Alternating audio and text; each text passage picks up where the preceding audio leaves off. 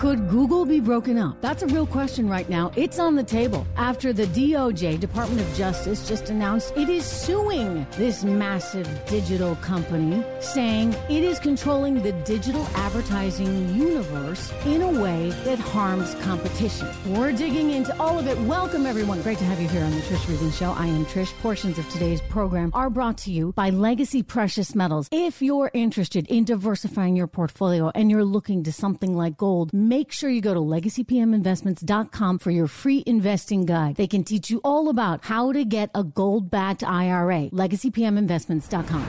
Turning to this huge story, which, by the way, we hope that Google doesn't block this podcast because of. They're very sensitive. They're very touchy about this whole antitrust issue, whether or not they're a monopoly. This is the second lawsuit that the government has filed against Google alleging monopoly-like practices. The fear here, understandably, is that, well, Google has effectively become the only game in town, kind of the be-all, end-all, if you would, for digital advertising. And thus, the lawsuit focuses pretty much on the online advertising business. The government wants Google to divest parts of that business. That would be a big deal. You know, think back to the Ma Bell days, how the phone company used to be a giant monopoly. I remember we weren't allowed to really make long-distance phone calls as kids, even to just a few towns over in our little state, because it cost so much money. That was the problem, right? Because they controlled everything. And so eventually it got all broken up into different companies, and it was the best thing that could have happened for consumers and for innovation and for the overall economy. This is why for capitalism to really work, you can't have companies that are controlling everything. You cannot have monopolies. And so now the second lawsuit is coming from the U.S. government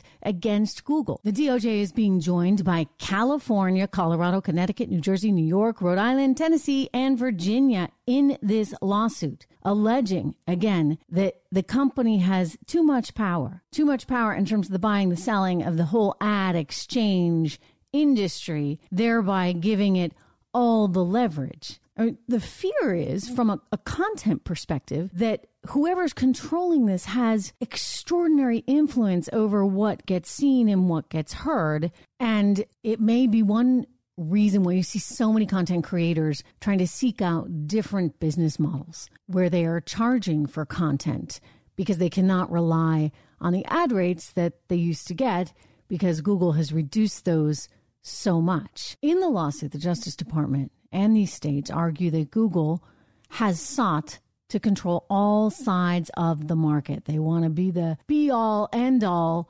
location for all ad serving, again, according to this complaint. I'll quote, Google would no longer have to compete on the merits. It could simply set the rules of the game to exclude rivals.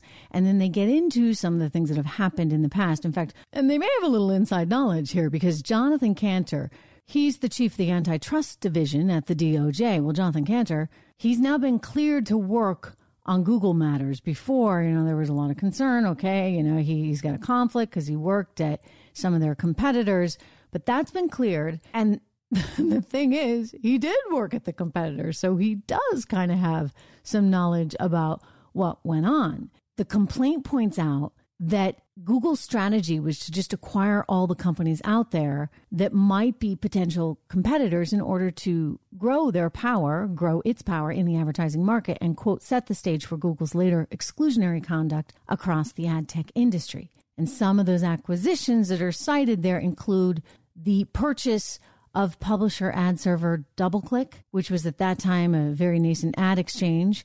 It would soon become Google's AdX, and this allowed Google, they say, to require publishers in some instances to use all of its tools to gain access to anyone rather than working with multiple ad servers. The complaint says that Google effectively employed a familiar tactic: acquire, then extinguish any competitive threat. Google, the company, fought back against the 2020 lawsuit when they said, here, I'll just quote their chief legal officer, Kent Walker, when they said, quote, people use Google because they choose to, not because they're forced to or because they can't find alternatives. Okay, so now they're going to have to prove it. And the government's going to have to prove that there really isn't a whole lot of choice.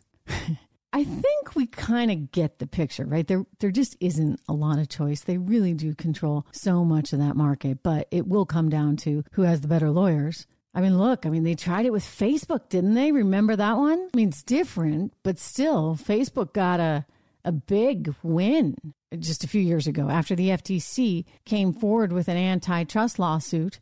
More than 40 states joined in on that one.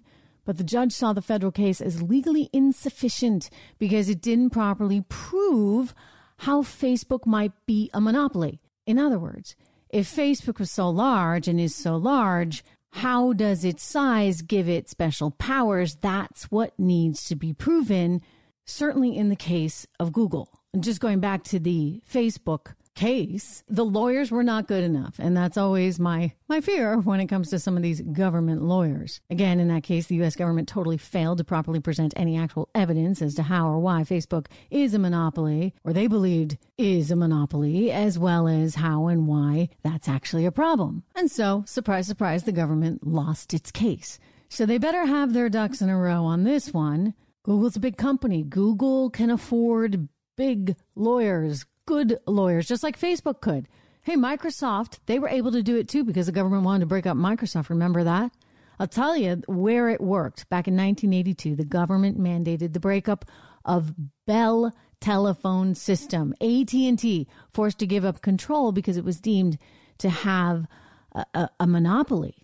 A monopolistic dominance over domestic communication technology. Remember, I was just telling you about how we were never as kids allowed to even call our grandmother who lived a few towns over without permission because it was just so expensive. So they broke them up. They broke them up into all kinds of subsidiaries that were called Baby Bells. I think there are about 7 of them. And it reduced AT&T's book value, by the way, at the time by roughly 70%. Here's the good news for investors, though.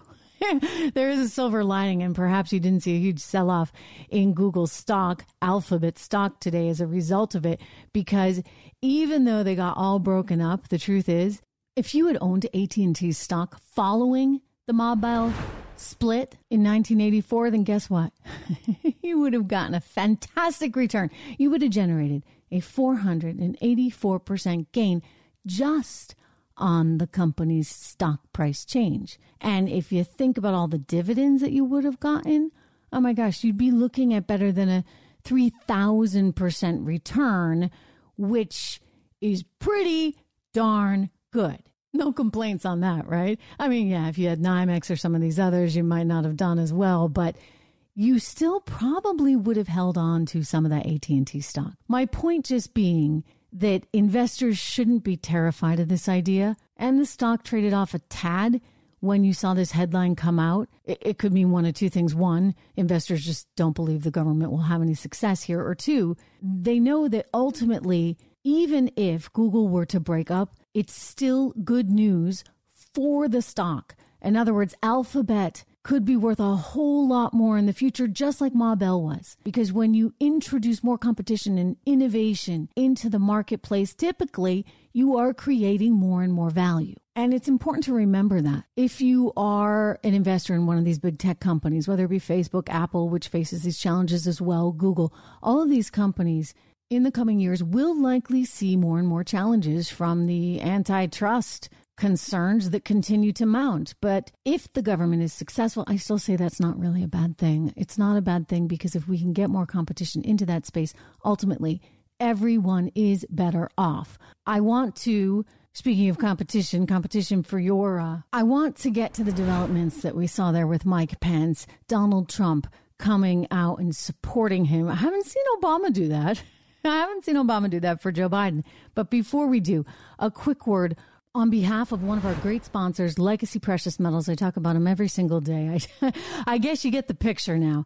I believe in a diversified portfolio, so I'm so thrilled to have Legacy Precious Metals on board as one of the great sponsors of this program. You need to look at this. If you want to make sure that you help hedge your portfolio against all this volatility, if you want to make sure that your dollar goes as far in the future, then you need to look at an investment like gold. You can do a gold-backed IRA. I encourage it only because, look, you look over time, and even without all this crazy inflation, the purchasing power of our U.S. dollars has continued to decline. Sure, maybe the dollar is looking better compared to the euro than it used to, but reality is this. Your dollars do not buy as much as they used to. And you fast forward that to whenever you want to retire, And you're going to be left with the issue of how do I live the lifestyle that I once had without, having to move overseas or to Mexico. I mean, these are the realities that you will face as our Fed continues to print, as our government continues to spend. So go to Legacy Precious Metals. Their website is legacypminvestments.com today. Get your free investing guide or call them. You can speak with them directly. They're super helpful. Of course, you're welcome to say that you heard this. I encourage you to say that you heard this on the program. Call them at 1-866-589-0560. Again, it's 1-866-589-0560.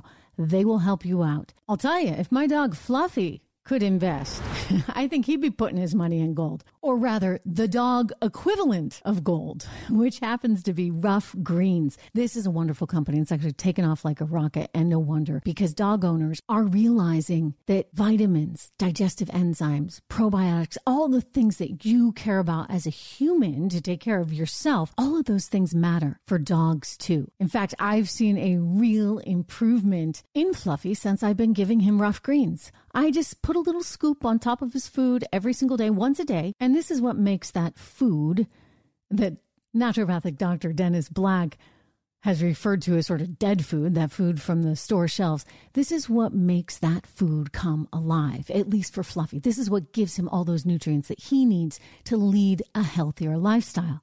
So this is why I like it. I like knowing my dog is healthy. I love having Rough Greens as a sponsor of this program because Dr. Black cares about dogs just like I do. And if you're a pet owner, I know how much you care about your dog. So go check this out. Get your free Jumpstart trial bag of Rough Greens today.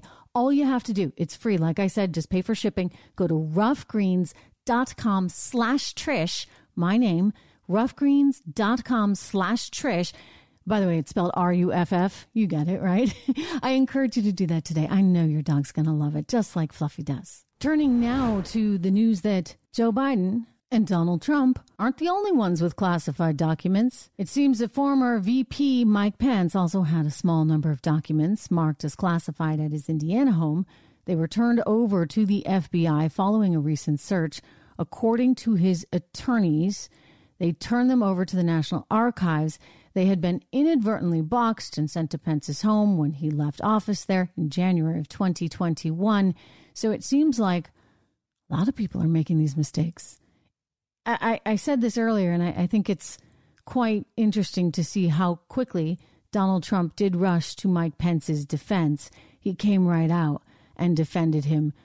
I do also think it's very interesting that Barack Obama has not done the same for Joe Biden. So think about that for a second as we mull over whether or not the Democrat Party really wants Joe to run in 2024. I don't think they do. I don't think that this would have been leaked the way it was leaked if they really wanted Joe Biden at the top of the ticket. But who else have they got? Who else could create so much inflation? Unfortunately, a few too many people. I encourage you, go right now to my website, trishintel.com. Please sign up for my newsletter, and I will see you right back here tomorrow.